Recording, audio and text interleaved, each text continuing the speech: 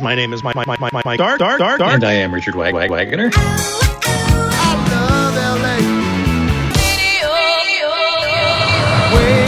We're back. Do exactly as we say and no one gets hurt. Here we go, another edition of Radio Waves. My name is Mike Stark. And I am Richard Wagner. And as we have our monthly visit every month, we have Dave Beasing with us. It's thank you. Monthly visit. It makes it sound like it's something else that people deal with, especially women. But okay, we're already in trouble. What are we, like 30 seconds into the show? Great to have you here, Dave. You always bring some insight into what we're talking about into Richard's column. First, we talked about the anchor leaving KNX, but you went a little further in depth with that, right, Richard? It's just a little bit more about his history, where he started. It's fine. I didn't realize he only had 2 jobs in radio from basically the same company, or the remnants of the company, whatever's left of it now. He was in, WBBM, and then he moved to KNX to be closer to his wife, and apparently for a while competed against his wife when she was on KABC, at one time a respectable station. And, of course, we're talking about Dick Helton, Yep. And he retired, a couple of weeks ago, right? Yeah, and his baritone voice is what it almost soothed people when he was giving the news. Very just a professional guy. All right. The next part of your column is something that fits into what we talk about all the time, about owners going for that final buck that they can squeeze out of a radio station. And that's happened in San Francisco at a legendary radio station. And maybe we can expect it here locally as well. Tell us about what's going on at KGO. I'm actually surprised they didn't do it here first, to be honest, because I think KABC has less to lose, in a sense, from ratings and listenership.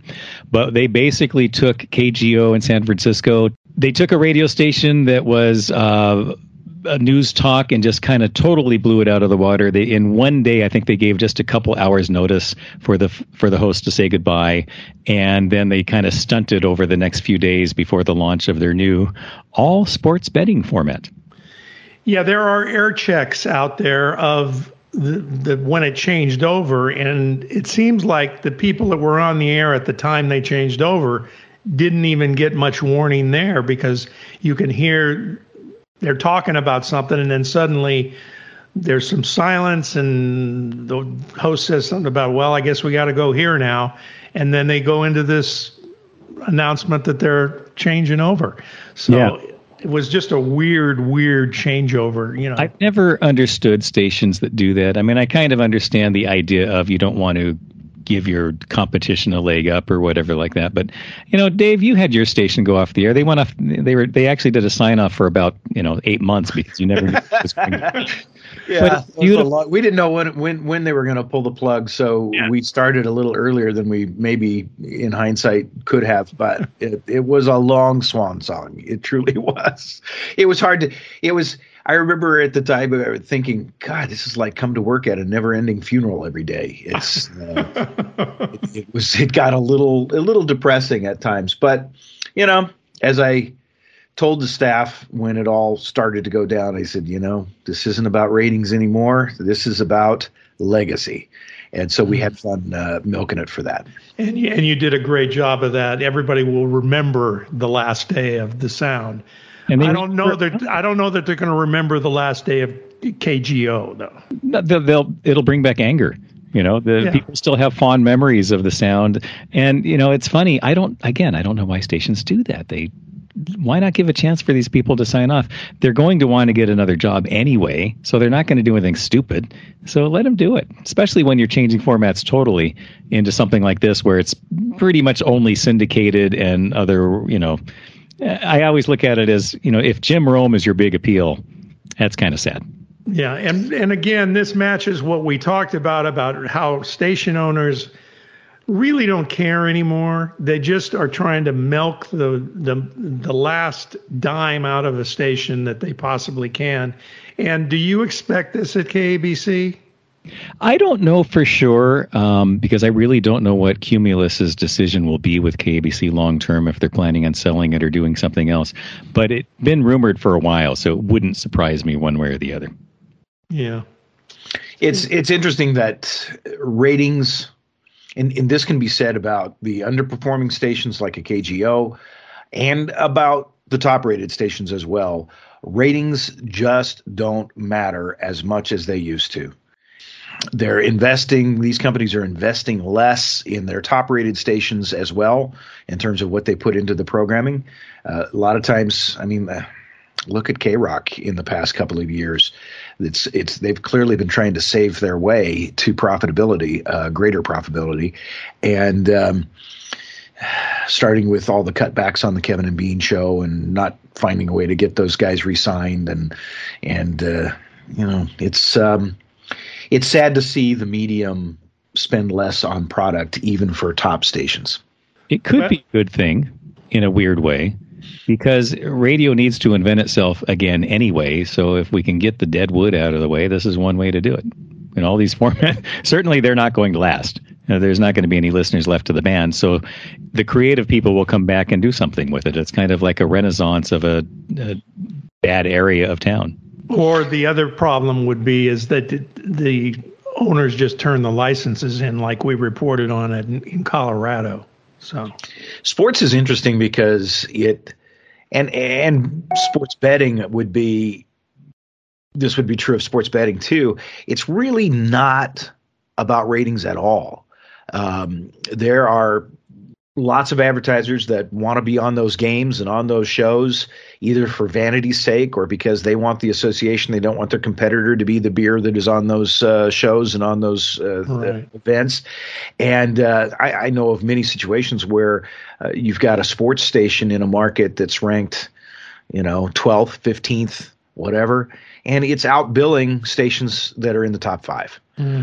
Over the long term, that can't be healthy. It just can't be. Not good for the medium over the long term. No. Right.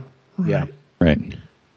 Okay. The final thing in your column we touched on, and it's, again, back to the independent operators. Saul's got some additional programming going on over at his stations. What's up with Saul Levine? We talked about this already. It's just a rehash because it was never in the print paper, so I just kind of ran. That's right. It's talking about the new, Broadway to Hollywood, and that's the new Opera House as well. So we talked about it last week, so I'll have you direct them to that.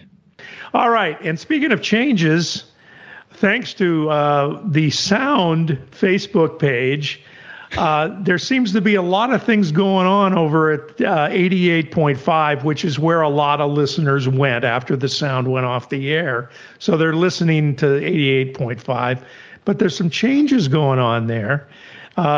Dave, do you know anything about what's going on over there? I have not. I know many people over there. Some of our former colleagues at the Sound are now at the SoCal Sound, as they call it, at 88.5. And I've not talked to them because it's so much more fun this way. To just be a stupid outsider who speculates, doesn't know what the research says or what the goals are or what the revenue challenges are. I don't want those headaches. I had them for years. I don't need to know that. All I need to do now is just sit on the sideline and tell them they're wrong. Yeah, so it's a lot more fun. We can make up stuff here and just say, we heard. Even though it's ourselves. Dave talks about, he doesn't know what's going on over there and all of that, which I believe him, but he does understand why stations change, and you might have some insight in that area, right?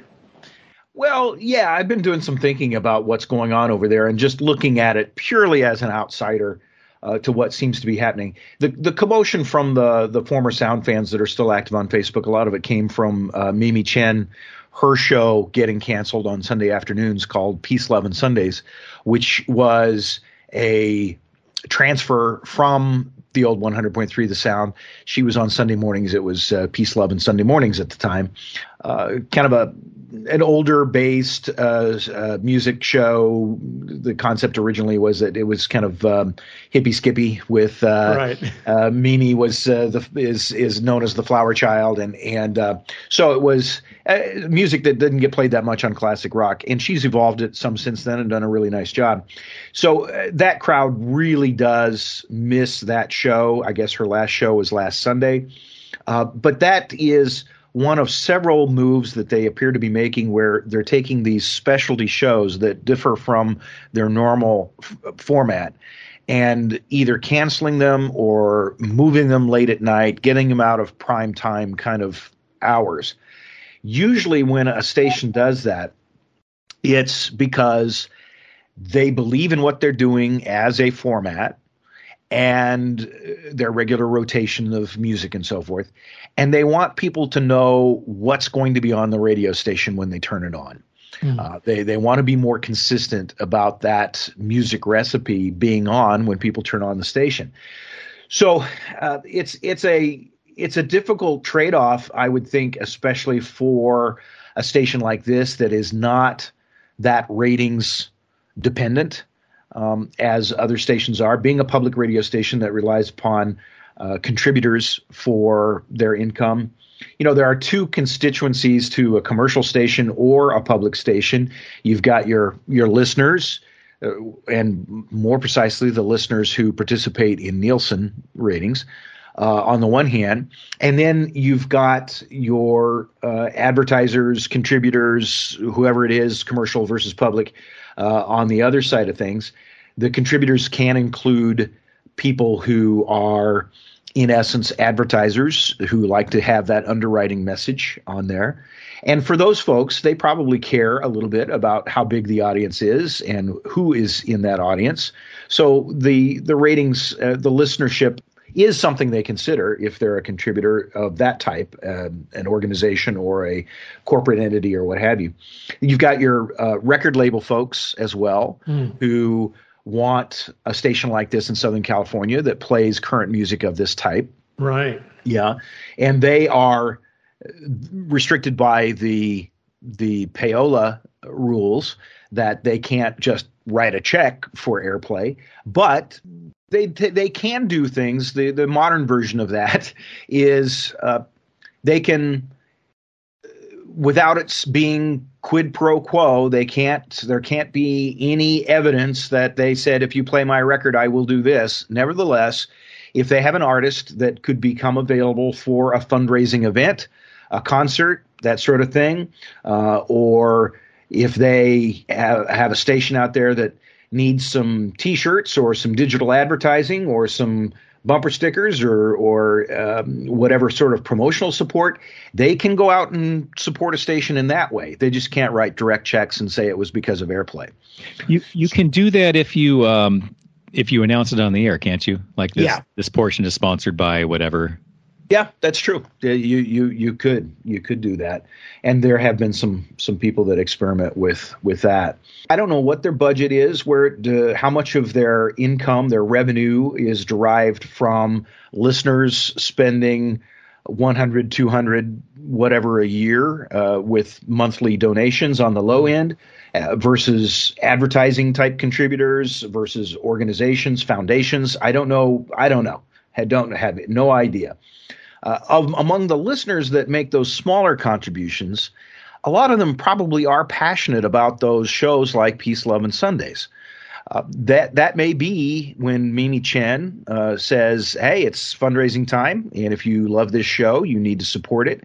That may be something that gets the phones to ring during those pledge drives.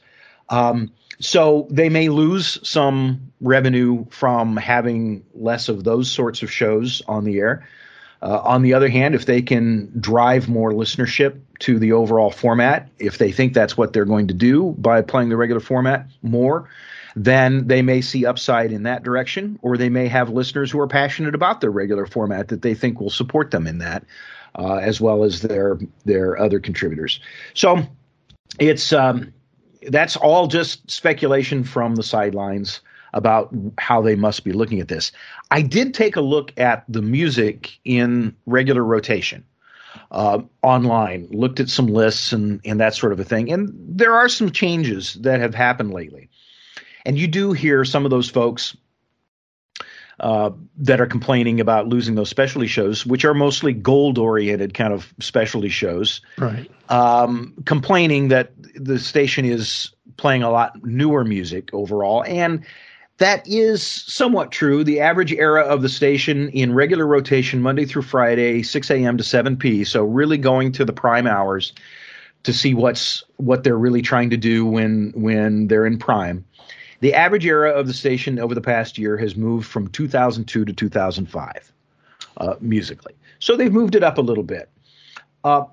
Their current to gold ratio is about the same as it used to be. They're still about 2/3 gold and about 1/3 current and recurrent in their regular rotation. So not a big difference there. But if you look at who the artists are in those current songs that they're playing, looking at October of 2021, a Monday through Friday daytime list of the top 20 songs, it was, I'll read the artist list of the top 20. St. Paul and the Broken Bones, Jack White, Courtney Barnett, Band of Horses, Lindsey Buckingham, My Morning Jacket, Orla Gartland, Tori Amos, They Might Be Giants, Indigo de Souza, Eels, Sting, Neil Francis, Duran Jones, and the Indicators. I'm not sure the artist that cut me off here. Ahi, Melissa Etheridge, Good Morning, The Regrets, Parquet Courts, and Johnny Marr. And my mispronunciations tell you how up on things I am. But that was from a year ago. 8 out of 20 of those songs come from what we'll call heritage artists, like Tori Amos, Sting, They Might Be Giants, people like that. Right. Whereas now the top 20, Phoenix, Sudan Archives, Mountjoy, Mitski, Vo, Michelle Branch, Death Cab for Cutie, Dora Jar, Barnes Courtney, so forth, so on. 0 out of the top 20 are those heritage type of artists. So those classic rock and more rock-oriented listeners are also noticing Monday through Friday a movement towards the newer type of new music, if that makes sense. That stuff that is a little bit more poppy, less guitar-oriented kind of new music that's out there. So there is that. And if you look at the overall artists now, including the top artists on the station, the top 10 artists on the station from a year ago versus today, a year ago, 7 out of 10 of the top artists were gold artists, number 1 being David Bowie, number 2 being Pearl Jam, number 4 Talking Heads, 5 U2, Bob Marley, number 6. 7 out of 10 of the top artists on the station were artists that aren't even recording anymore. Whereas now, out of the top 10 artists on the station, you've still got Tom Petty and U2 and some people in there. David Bowie still makes the top 10, but it's 4 out of the top 10 that aren't recording now as opposed to 7 out of the top 10.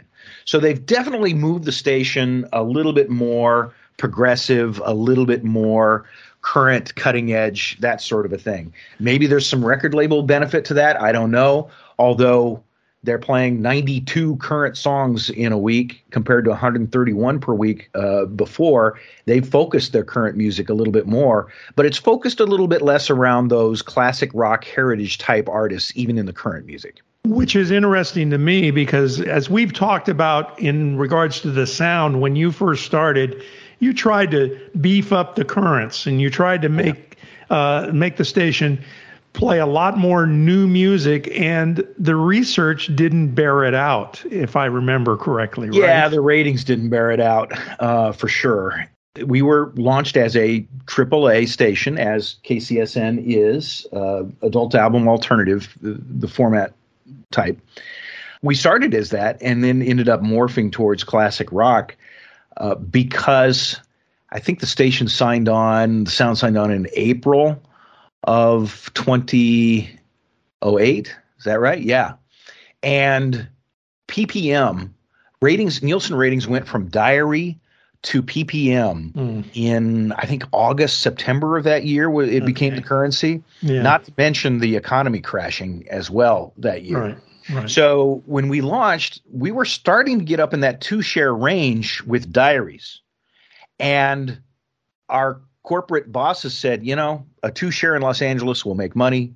That's fine. That's our goal, is just, But when PPM came in and you went from diary measurement, recall measurement to meters for Nielsen, or Arbitron as it was at the time, AAA stations all around the country took a dive. And we did too. All of our momentum stopped when PPM came in because PPM does not like current music. That would still apply, I would think, in this case to some degree. But on the other hand, they are a public radio station per se, and they're supposed to be doing things that are different.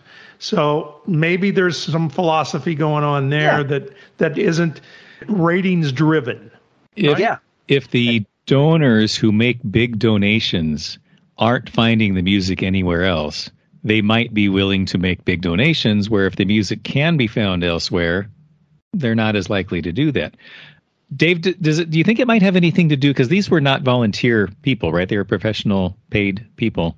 Do you think also it might have anything to do with being able to cut a few positions and have the weekly staff kind of, I don't know, pre-record the shows or do voice tracking or whatever?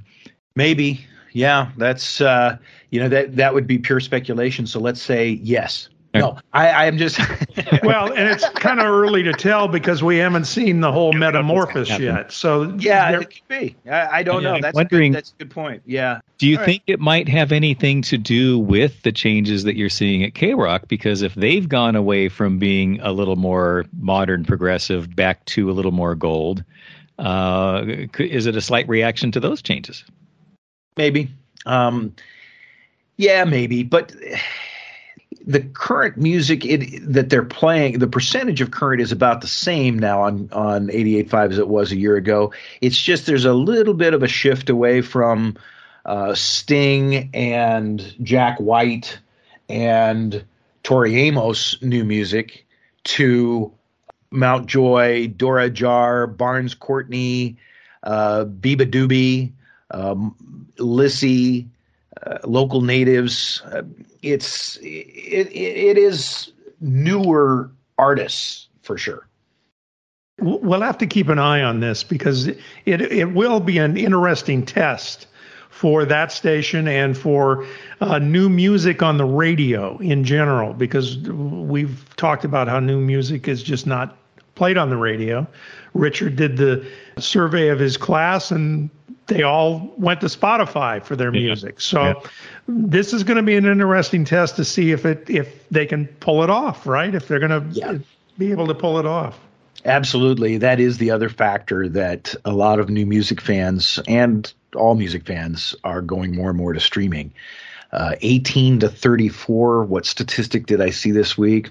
I think past 3 years, 18 to 34s, radio has lost 40% of the 18 to 34 audience that they had 3 years ago. That can't be.